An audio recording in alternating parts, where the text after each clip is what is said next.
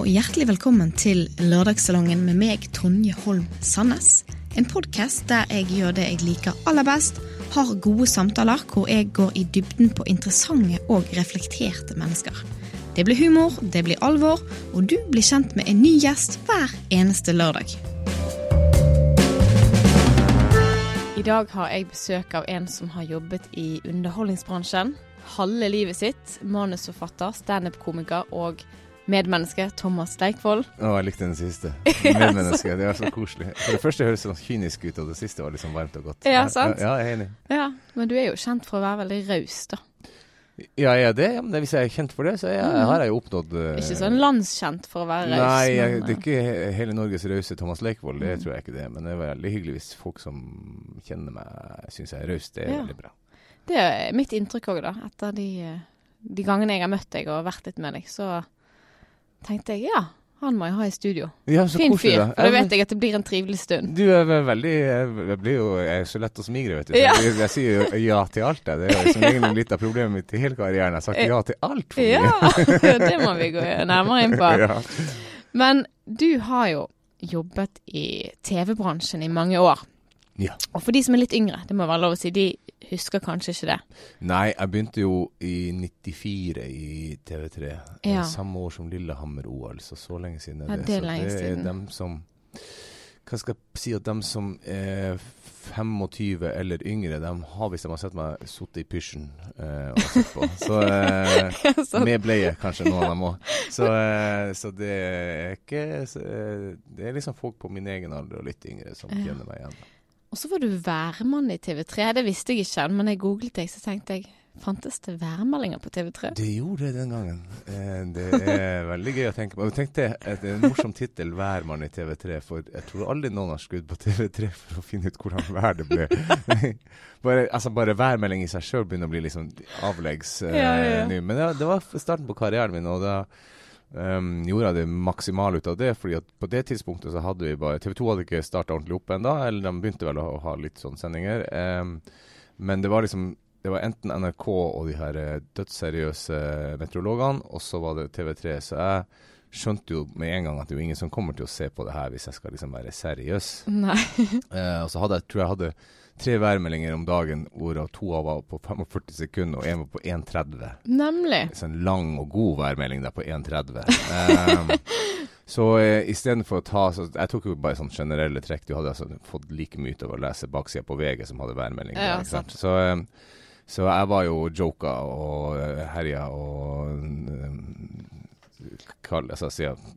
Peder sier sånn, det kommer til å bli en fuktig helg i Finnmark, men det er jo ikke uvanlig. Sånne ting da. Så, og så begynte du TV2 etter det? Ja, så var jeg kanskje, hvor mange år? Jeg var 4 år i TV3 da, og så ble jeg jo hentet over til å lede litt sånn gameshows og underholdningsshow. Hva er du mest kjent for? Jeg tror, hvis jeg spurte noen, og du tenkte det, reporter i God kveld Norge. Ja, den sitter veldig godt inne hos folk. Den sitter godt inne.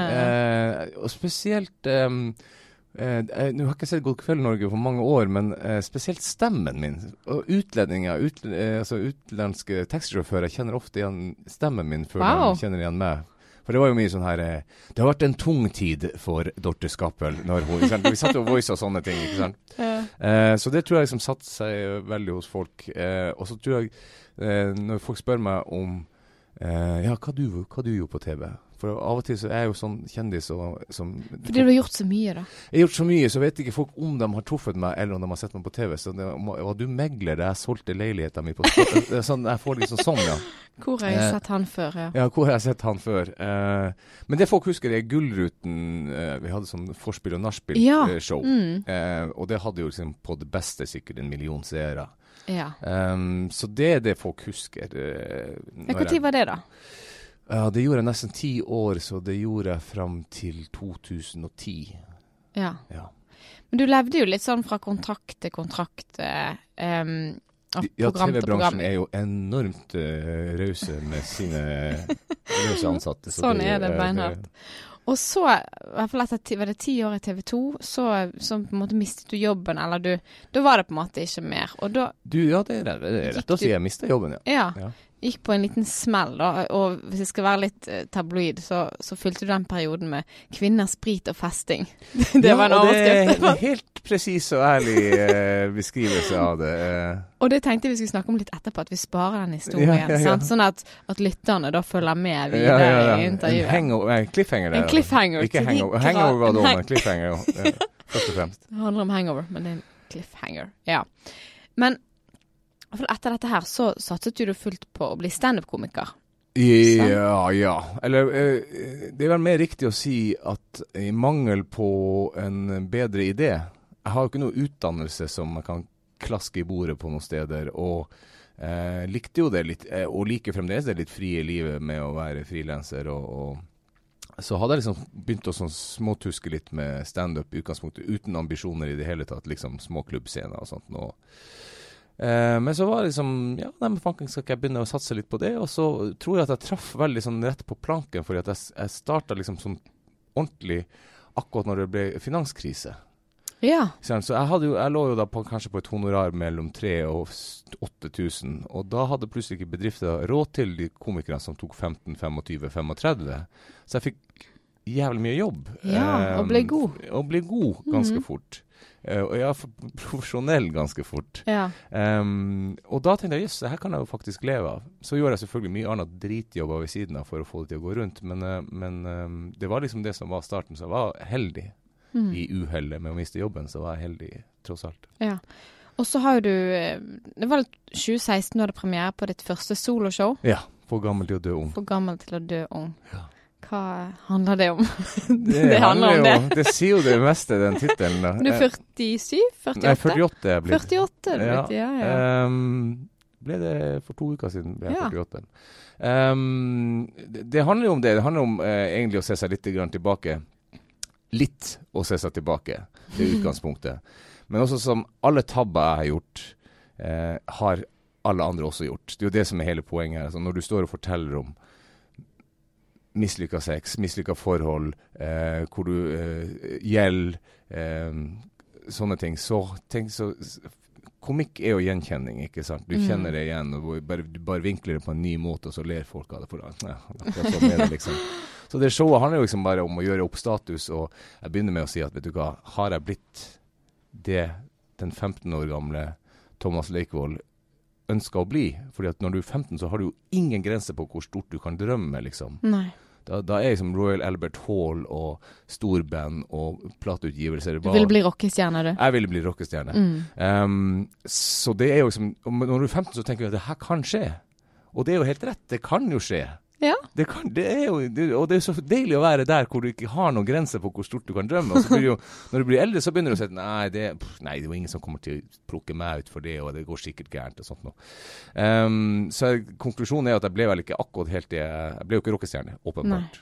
Men hadde ikke jeg drømt så stort den gangen, jeg ville jo bli Springsteen liksom, fylle stadion. Hadde jeg ikke drømt så stort så hadde jeg jo ikke stått på noen scene i dag heller, så det er jo, hvis man først skal drømme så må man jo drømme huge. For det skjer jo ikke, det skjer ikke store ting av små tanker på en måte. Nei. Men hvor kommer den på en måte iveren etter å underholde? Jeg vet ikke. Det er sånn, jeg hører om folk skal forklare enkelt sånn, PR-kåt eller noe sånt, som er sånn negativt ladet ord. Og det er jeg nok sikkert også, men samtidig så har jeg jo ikke noe ønske om å bli sett bare for å bli sett. Jeg må jo ha prestert et eller annet. Ja. Noe av det verste du får er jo hvis du får veldig mye oppmerksomhet uten at du føler at det er fortjent. Eller bli kjent. Alle vet hvem du er uten at du kan noe. Det har vært litt mareritt. Ja, ikke sant. Eller sånn som mange unge nå, da er det plutselig ikke viktig om at du er god eller best på noe. Du skal bli kjent for å bli kjent. Og sånn har aldri jeg vært. Jeg har liksom hatt lyst til at folk skal anerkjenne det jeg gjør da. Kunsten. Men jeg har sånn skapelsestrang da. Ja. Men hva er det beste med å være komiker? Hva er det som driver deg der i dag, for eksempel? I dag er det fremdeles en sulten etter å bli enda bedre, skrive noe sånn helt supergenialt, ikke sant? Noe som blir sitert og trykket på t-skjorter, ikke sant? Eller bli en YouTube-hit, eller og så elsker jeg det livet det selvfølgelig henger jo veldig sammen med at jeg bor sammen med en fantastisk jente som også synes at det går bra, fordi at det er jo ikke noe det er ikke noe A4-liv. Du jobber jo i helger og kvelder og sånt nå. Men jeg liker å reise, jeg har ikke noe imot det. Kan kjede meg på flyplasser innimellom, men samtidig så er det me time. Og jeg elsker fremdeles den der kriblingen i magen, de der 5 minuttene før du skal på, og jeg elsker å stå der. Og se om, selv når det ikke går bra, så synes jeg at det var en opplevelse. Liksom. Men hvordan håndterer du, det pleier å stille komikere, hvordan håndterer du publikum som ikke ler? Du, og nå, det her sier jeg ikke for å være kokke, men fordi at man har blitt rutinert og profesjonell, så skjer det jo sjeldnere og sjeldnere. Men jeg hadde faktisk en jobb bare for 5 dager siden på Rena, i en militærleir, hvor de hadde grilllunsj. Grilllunsj? Altså dagtidsjobb da? Hæ? Siden det var lunsj, så underholdt du i lunsjen? Ja, underholdt i lunsjen, ja. Ja. Og det var forferdelig, fordi at de var soldater, så du må jo ikke komme mellom soldater og mat, for å si det sånn. Og noen skulle, og ingen visste det. Jeg var overraskelse, nok en tabbe. De satt på langbord, og ingen så meg, og det var liksom 25 minutter med ren fornedring. Ja. Og til alt overmål så hadde jeg for første gang med min sønn på 16 som skulle se faren, for vi skulle videre på fisketur. Så skjønte han på meg at det her synes jeg ikke, det her synes jeg var ondt, liksom. Ja. Når vi satt oss i bilen og kjørte videre på fisketur. Så sa han, slapp av pappa, spenn er spenn. Og nå har han jo skjønt det. That's how you make a living, ja. Men det var, ja... Men jeg takler det vel, før så gikk det jo fullstendig i kjelleren, liksom, og stilte spørsmål om du skulle finne på noe annet, og begynte å lete etter Men da blir du ikke god hvis du ryker ut, hvis du ikke håndterer det. Det er jo mange som faller av der. Ja, det faller av også. Jeg skjønner fremdeles ikke, jeg har kollegaer som har holdt på i lenger enn meg, 10-15 år, og som fremdeles er så nervøse at de spyr før de går på scenen. Og da skjønner jeg ikke at de holder ut, men Gud hjelp meg, respekt for det, altså. For det er jeg ikke lenger, jeg er ikke der hvor jeg rister av meg en sånn jobb som det da. Det liksom, når vi hadde passert Elverum, så var jeg happy igjen. Altså. Da skulle du fiske. Ja. Da skulle jeg fiske, og alt var greit. Ja, herlig. Jeg har en... det lurte jeg også på, ja. Det er jo et ganske lite humormiljø i Norge. Og hender det at du blir misunnelig på andre komikere? Eller kjenner du på noe konkurranse? Ja, det gjør man jo. Jeg tror det er gærent hvis du ikke gjør det. For du har jo lyst på det som de har, eller det de har oppnådd, eller sånne ting. Så jeg skulle gjerne ha vært som Dagfinn Lyngbø og bare fylt alle kulturhus til 700 kroner billetten. Det hadde vært vidunderlig. Så jeg har jo og det har jeg jo også om å drømme. Jeg drømmer om at jeg skulle kunne komme dit, uten at jeg ser noen helt klar plan for det, altså. Men jeg er aldri misunnelig i form av at jeg ikke unner dem det. For det prøver jeg å være streng med meg selv og si at du må ikke bli sånn, hvorfor får han det? Er jo mye bedre. Sånn har ikke jeg lyst til å bli, og det er så usexy. Det er litt usexy. Det er veldig turn off. Men jeg mer at misunner dem å bli motivert av det da. Ja. Og så kan man jo lære av hvordan gjorde han eller hun det for å komme dit. Dora Toresdotter er også en som liksom, har hatt kjempesuksess med de siste showene og satt opp og hadde 10 års pause eller noe sånt nå. Ja. Det blir jeg kjempemotivert av. Ja, og misunnelig, selvfølgelig blir jeg misunnelig, men mest motivert og underhodet av hele mitt hjerte, for det er godt håndverk. Ja. Ja, hun er ganske imponerende. Jobber egentlig som familieterapeut. Og selvfølgelig for en genial jobb å ha når du skal være stand-up-komiker. Det er jo endeløse mengder av materiale å ta av. Ja. Ja, nå kommer jeg til den faste spalten jeg har her i Lørdagslongen, som heter Topp skoledagbok. Husker du skoledagbøkene? Ja, gjør det. Hadde du skoledagbok? Ja, men jeg tror jeg hadde topp. Pusur skoledagbok. Pusur hadde jeg kanskje, ja. Ja, for de som er litt eldre. Jeg var veldig sånn tegneserie-nerd frem til jeg var 15-16 og oppdaget rock'n'roll, sigaretter og damer. Men før det så satt jeg bare inne og tegneserier. Herlig. Så Pusur hadde noe, ja. Men det er sånne vennesider der, som man alltid vennene fylt ut sider i boken din. Og så tenkte jeg skulle stille deg noen av de spørsmålene. Ja, er det her ekte dagbokspørsmål? Ja, dette er ekte, ja. 3 ord som beskriver deg. Snill, glemsk og rampete. Snill, glemsk og rampete. Ja. Favorittmat? Oi, det noe helt håpløst. Jeg elsker mat og elsker å lage mat, så det blir å velge blant et av sine barn på en måte. Men jeg skal si at hvis jeg skal... Det her er veldig kjedelig, men jeg synes fremdeles det morsomt å lage og eksperimentere med pizza. Pizza er jo egentlig bare en brøddeig med noe oppå. Ja. Og det synes jeg fremdeles er morsomt om hvordan jeg steker den og får til den der, når den skal bli litt brun under, sprø skorpa. Så det er det er sånn som fascinerer meg fremdeles. Hva er det mest fascinerende toppingen da, ha på men originale? Her begynner du virkelig å bli vanskelig her, altså. Nei, akkurat i siste så har jeg laget en arabiata. Det her blir veldig teknisk, altså. En arabiata er jo italiensk for sinna. Og den er så enkel, det er bare hvitløk, aller helst italiensk akasjos, men det er sånn vanskelig å få tak i. Ja. Så jeg bruker oliven i stedet for å ha litt av den samme salte smaken. Og hele chili, også masse tomater, og en skvett med rødvin hvis du har. Oi, ferske tomater. Ferske tomater. Og de her små, vet du, som kommer i butikken nå, sånne bitte små, gjerne forskjellige. Søte baby, ja. Så lar det bare koke så lenge du gidder. Og den sausen kan du ha på pastaen din, du kan ha på pizzaen din, og du kan putte skinke, altså italiensk skinke opp, og du kan putte kjøttdeig hvis du synes det er spennende. Altså, du kan putte alt. Jeg elsker sånn kokkepodcast. Ja, det ble en kokkepodcast. Ja. Hva gruer du deg til? Du kan si denne uken, for eksempel. Jeg har ikke denne uka her er veldig deilig, for nå skal min kone gå ut i ferie, så nå slipper jeg å ha dagene alene hjemme. Ja. Så det er ingenting jeg gruer meg til. Men sånn generelt så er jeg veldig konfliktsky. Prøver å skjerpe meg på det også. Å ta sånn oppgjør med ting, eller ting jeg vet at den telefonen jeg må ta som ikke kommer til å bli så populær, eller... Hva kan det være, for eksempel? Det kan være... Ja, hva kan det være? Det kan være å ringe noen og si at jeg ikke kan komme på et selskap, eller som man ofte må gjøre når man jobber i helga, eller... Som i en jobb, eller som i et privat selskap? Så i et privat selskap, liksom, en 40-årsdag som du sa ja til for 6 måneder siden. Så du sier ja uten å tenke deg om det da? Ja, jeg har jo... Jeg blir bedre på det, men av og til så glemmer jeg å skrive ned jobber, og av og til så dukker det opp jobber, så tenker jeg at jeg kan ikke gå i et 40-årslag og tape 35 000 kroner fordi det dukker opp noe annet. Men de fleste vennene mine, de begynner å kjenne meg, så de er sånn, ok, jeg ser den, det er greit. Okay, du har kjøpt hus. Så. Du har kjøpt hus, så det er greit. Ja. Hva gleder du deg til? Akkurat denne uka? Ja, for eksempel. Ja, det er jo da å ha ferie sammen med kona mi. Det skal bli kjempedigg. Jeg gleder meg generelt over å få ting til. Jeg gleder meg veldig over at vi har et nytt hus, er veldig fornøyd med det, som jeg synes er veldig fint. Så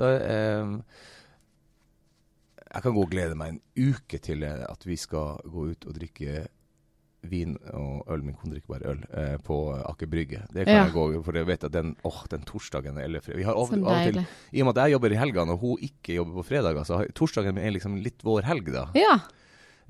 Så da tar vi liksom litt ekstra av der. Så jeg kan gå og glede meg en hel uke til den torsdagen at vi skal ut og Og den historien om hvordan du møtte din kone, den må vi høre etterpå. Det er også en ny cliffhanger, for den er litt gøy. Ja, jeg har hatt flaks, for å si det sånn. Ja, jeg har møtt henne, så stemmer det. Hun var klar der. Ja. Det verste du vet, hva provoserer deg? Jeg som veldig mange andre, jeg blir jo veldig provosert av at folk blir så lettkrenka.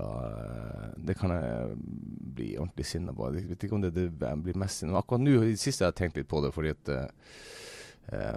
min kone la ut en status om en opplevelse på jobb, og så fikk hun en telefon fra noen som synes at hun jobber i helsevesenet. Ja. Det var en helt anonymisert, det var bare en morsom historie. Men så er det da noen som synes at den var brøyt etikkregler eller noe sånt nå.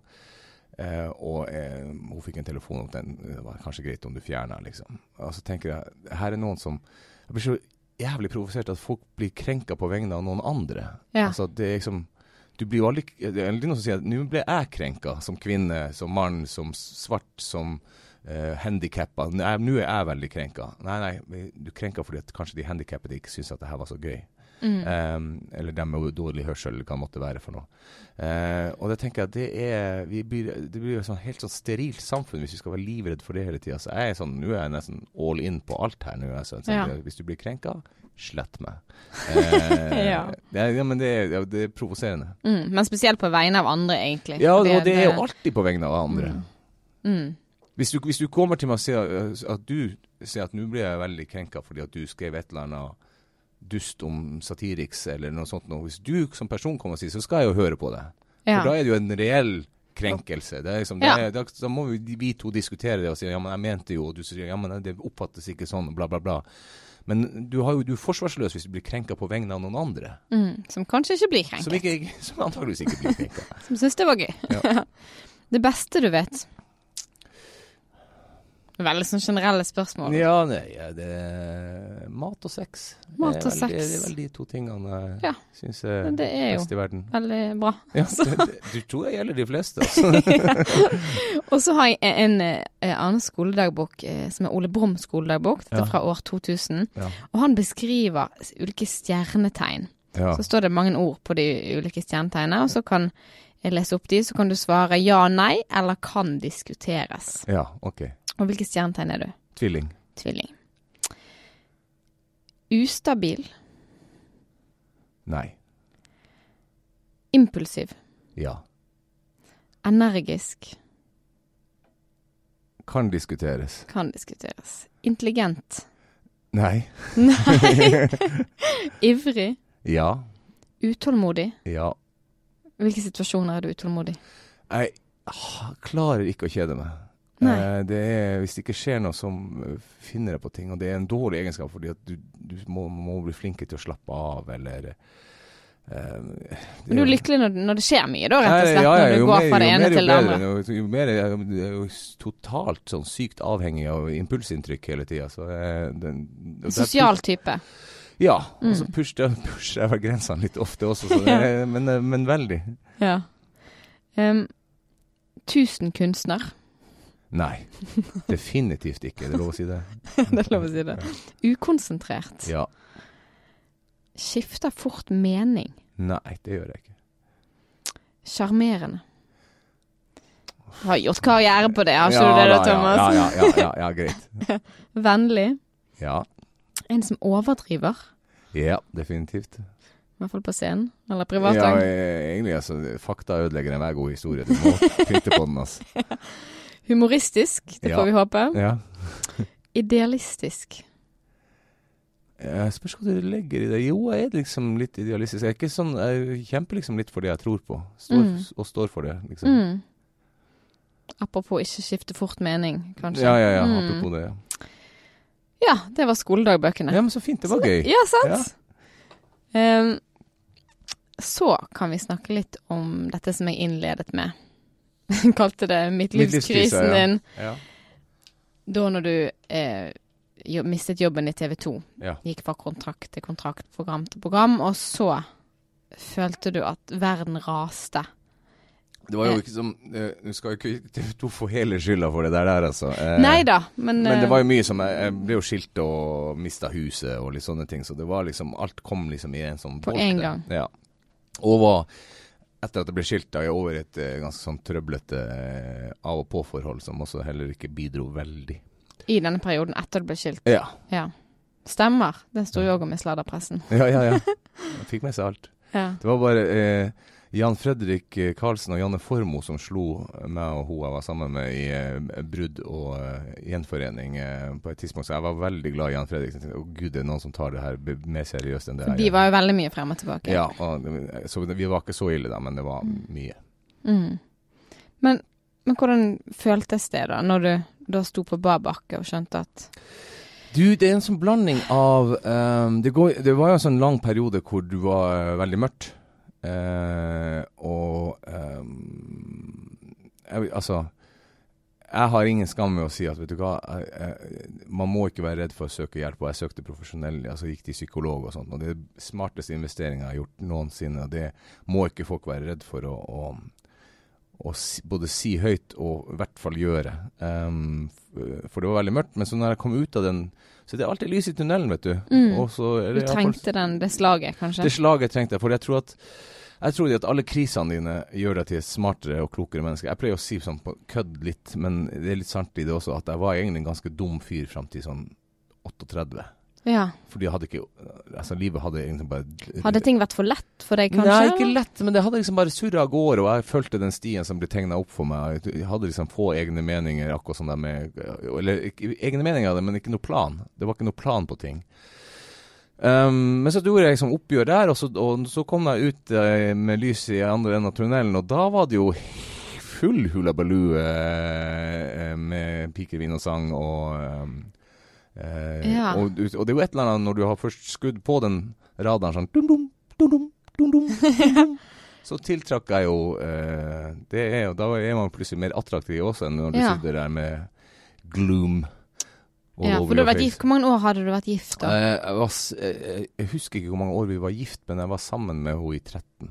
Ja, så det veldig lenge, så da skjønner jeg at man får en sånn periode, sparke fra seg periode, ja, og så hadde jeg ikke hatt den, for jeg har aldri jeg har egentlig ikke vært typen, hadde jeg innbilt meg selv I hvert fall, som den som med one night stands og nachspiel og sånt, og det vel egentlig ikke, men da hadde jeg liksom antageligvis et sånn behov for at jeg skulle ta igjen de der 20-årene. Ja.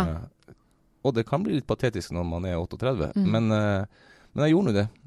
Og det var sabla gøy, kan jeg bare si. Det var dyrt, men gøy. Ja, dyrt og gøy. Men hvordan overlevde du økonomisk da? For du hadde jo ganske mye faste utgifter. Sånn. Nei, men det gjorde jeg ikke. Jeg overlevde ikke økonomisk, og dro meg masse gjeld, og du begynner å skylde staten skatt, for eksempel, jo en veldig dårlig idé. Og mange I min bransje det var en periode der for en stund tilbake at det var flere som hadde kanskje en million I skattesmell. Det det fremdeles. Ikke alle som snakker like høyt om det. Så jeg overlevde ikke økonomisk, og de pengene jeg hadde det koster å gå på fylla. Ja, det gjør det. Har du gjeld I dag, eller har du klart det? Nå det I orden, for jeg mistet min far for 2 år siden, og han etterlot meg, så han på en måte reddet meg uten det var helt garantert ikke hans intensjon, men det var han gjorde det til syvende og siste. Ja. Men så etter den perioden så møtte du din store kjærlighet. I min store kjærlighet, ja. Inga, ja. Inga Reppe. Ja. Og hvordan gikk det seg til? Du, jeg og Inga jeg skal ikke sensurere historien, men man kan ikke gå alt I detalj her. Inga, jeg var oppvarmet på senkveld I alle herrens år. Og hun hadde vært der også sammen med venninner som jeg tror hun hadde fått en sånn billett I bursdagsgave eller noe sånt nå. Og så, det her hennes historie da, så ser hun at jeg kommer inn, og så første tanken jeg sier, Gud, det mannen I mitt liv. Wow! Og så åpner jeg kjeften, og så jeg nordlending, og så hadde hun på en måte bestemt seg for at nordlending skulle hun ikke ha, for hun hadde noen dårlige erfaringer der da. Så tenkte jeg, ok, kanskje hvis ikke mannen I mitt liv, så det men en som han, liksom. Men fra et annet sted. Og så gikk det noen uker, og så klarte hun vel helt ikke å glemme, og så men hun visste ikke hvem jeg var, eller hun visste at jeg var på TV, men hun husker ikke hva jeg het og sånne ting. Så på en fest så sier jeg venninne at han Thomas Leikvoll var oppvarmer der. Ja, det han het. Og så søkte hun opp på 1881 eller noe sånt nå, og så sendte hun meg en tekstmelding til telefonnummeret jeg ikke brukte. Ja. Og fikk ikke svar, og det her jo det morsomme. Da ville jo de fleste tenkt at nei, han ikke interessert, liksom. Ja. Men så jobbet hun da I en helsebedrift, og så søkte hun opp I registret deres, og der stod det riktige telefonnummeret mitt, for jeg hadde vært der for sånn snorking, sånn som... det lov å finne... Det vel ikke lov, men jeg tror saken foreldrene. Ja, sant. Inn I sykejournalen. Og så sendte hun meg en tekstmelding som jeg svarte på, og ble selvfølgelig veldig skjermert av å bare få den oppmerksomheten. Men da var jeg I det her trøblete av og på forholdet, så det ble ikke noe akkurat der og da. Men hver eneste gang det forholdet her var av, så husker jeg jo på hun der søte, så da sendte jeg melding, ikke sant? Mange baller i luften, Thomas. Ja. Litt sånn sjekking, og inviterte meg selv på vin og mat, og det tror jeg at Inga påstår at jeg gjorde det 3 ganger, jeg mener at det er bare 2. Og hver eneste gang det kom til dagen, så hadde jeg alltid fått en ny jobb, eller jeg måtte reise bort, og så jeg ghostet hun 3 ganger da. Og hun hadde kjøpt inn vin som hun ikke drikker, og jaget søstre som hun bodde med ut, som har gjort det klart, og så kommer det sånn her. Så til slutt så var hun bare sånn, fuck it, han der virker han med idiot, liksom. Ja, men det er litt idiot, Thomas. Du, jeg står helt inne på at det er idiot. Det var jo, men jeg tror også samtidig så ville, altså på det tidspunktet, så hadde det vært feil hvis vi møttes, fordi jeg tror vi hadde jeg var ikke klar. Eller, ja, det handler om å være klar for det også. Ja, jeg var ikke der. Så jeg tror det går 2 år eller noe sånt, og kanskje mer.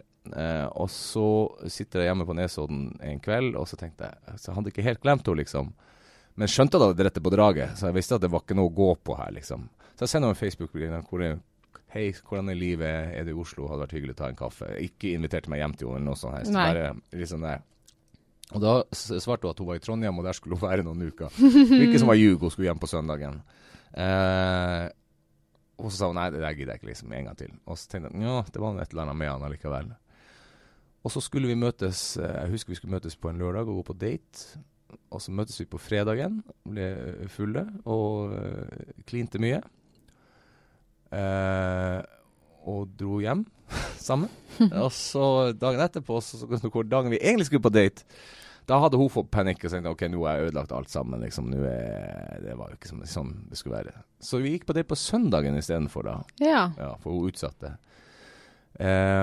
Og så gikk det, og den kvelden bare klikket alt, altså, alle kort på bordet med en gang, alle opplevde noe sånt før, liksom. Det var liksom ingenting som var hemmelig lenger, altså, bare på hennes side, min side, så det var liksom en lang prat, og hun lata som hun likte vin, fordi hun hadde ikke øl, og satt og prata, og så gikk det vel 2-3 uker, ja, kanskje mer, 4-5, hvor vi datet jevnlig, og så til slutt så hadde jeg vært på P4, hvor han hadde spurt meg om jeg var single enda. Og så sa jeg jo, ja, det var jeg fremdeles, for jeg orket ikke nok et oppslag med å ha funnet kjærligheten, ikke sant? Og da skulle jeg møte henne etterpå på kafé, og da satt hun bare seg ned med så meg rett i øynene, så sa hun at ok, nå er jeg så dypt inne i det her, at enten så må det bli oss, eller så må jeg gå. Oi, og da sa jeg, tøff dame. Ja, jeg orker ikke å bli såret. Nei. Det hadde blitt uansett, men ikke mer enn nødvendig i hvert fall. Nei, sant. Så sa jeg, det er nok oss.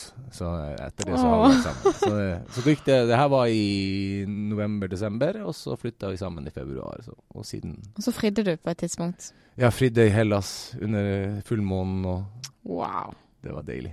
Men du er heldig da, en bra dame. Det er bra dame, vet du hva? Blitt litt kjent med henne. Jeg har sjekket så oppover, vet du. Hun skjønner ikke det, så jeg håper ingen sier det. Men hun er jo mye bedre enn det jeg fortjener. Så, nei, det er hun ikke, men hun er bra. Hun er bra dame. Ja, de kan fortjene hverandre. Ja. Det blir korrekt å si. Ja, veldig politisk korrekt. Veldig politisk korrekt. Ja. Hva tror du planene dine blir videre, sånn karrieremessig? Eller flyter du litt sånn som du gjorde før? Om du flyter på en måte fra det ene til det andre? Det gjør jeg kanskje sikkert litt enda, men jeg har liksom litt mer langsiktige planer. Det går ikke fra uke til uke eller måned til måned. Nå skal jeg gjøre meg ferdig med For gammel til å dø ung, som i løpet av denne høsten. Det har jeg spilt i snart 2 år, så det er på tide liksom, å legge det ned. Men det her landet her er jo ikke så stort, men det er veldig kronglete, så jeg har liksom ikke fått spilt. Kronglete å turnere? Ja, veldig. Hvor skal du turnere i høst da? Hvor kan folk se deg? Jeg skal til Sørlandet, der har jeg ikke vært enda, og så skal jeg gjøre mer i Nord-Norge. Og så skal jeg litt grann på Vestlandet. Ja. Og så legger vi det ned, og så skal jeg premiere på nytt show Stop the Press.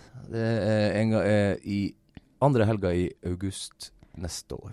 Du skal det, ja? Stop the Press, er det titelen? Nei, det var bare sånn. Jeg har ikke sagt det før. Du har ikke sagt det før? Nei, det var det. Kommer det? Nei, det er sikkert ikke noe. Jeg tror ikke det blir noe oppslag av det her, altså. Men det er planer. Så da skal jeg bruke tida frem til å skrive på nytt show. Men da har jo du planer i noen år fremover? Ja, jeg har jo det. Altså. Det er veldig gøy å reise med eget show som stand-up-komiker, som ofte så gjør du 15 til kanskje 40 minutter på en scene, men det er veldig deilig å ha liksom litt over en time og kunne dynamikken I showet blir helt annerledes. Og lage en helhet og en dramaturgi. Og bygge det opp, ikke sant? Du sitter jo der med alle vitsene dine, så hva som alle morsomst, og hva som så prøver du å plassere dem I rekkefølge og få det til å henge sammen, sånn at det litt sånn logisk. Så jeg synes det en morsom prosess også. Blir det et rent stand-up-show, eller skal du gjøre det litt annerledes, eller gjøre noe nytt? Nei Du bruker musikk og Jeg bruker musikk og filmer og sånne ting også. Min manager har veldig lyst til at jeg skal kutte ut I de filmene, fordi det alltid så mye mekk når vi reiser rundt med å få det til å spille på en skjerm. Og det skjønner jeg, men det kan være kult, men det stress, noen steder. Jeg tror jeg kommer til å skuffe han der. Jeg tror jeg kommer til å ha noe greier der. Jeg har allerede noen ting jeg vil vise. Men jeg tror det kommer til å bli kult. Jeg gleder meg til det. Så kjenner jeg at du begynner kommer bli litt ferdig med det her showet etter hvert også. Så siste show tror jeg I Oslo 26. oktober. Ja. Så da skal vi begrave det showet her. Og så kult, da kommer jeg 26. oktober. Det hjertelig velkommen. Ja. Du skal slippe å betale. Wow, heldig. Så raus jeg. Ja, så raus du, ja. Det var det vi innledet med. Du var så raus. Ja. Jeg har en siste spalte som heter The Ungame. Det et spill fra 1972, som egentlig et kort man skal trekke. Det sånn samtalekort, sånn at du skal svare på det spørsmålet. Og man kan gjøre det sammen med venner eller med partner for å bli bedre å lytte og bedre å uttrykke seg selv. Ja, men det blir jo feil, for nå det jeg som bare får lov til å sitte og snakke om meg selv her. Ja, men it's all about you, Thomas. Hva sier vennene dine om deg når du ikke der?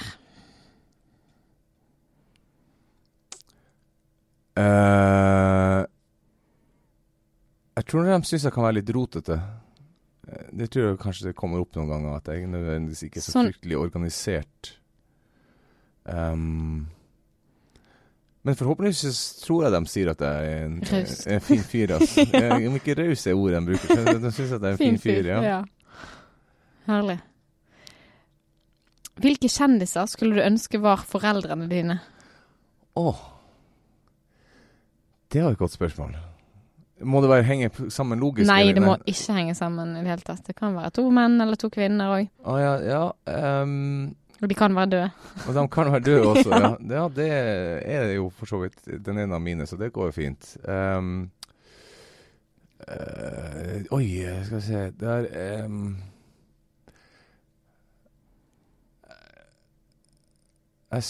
Ricky Gervais tror jeg skulle hatt det som far. Han tror jeg det må være underholdende I det minste.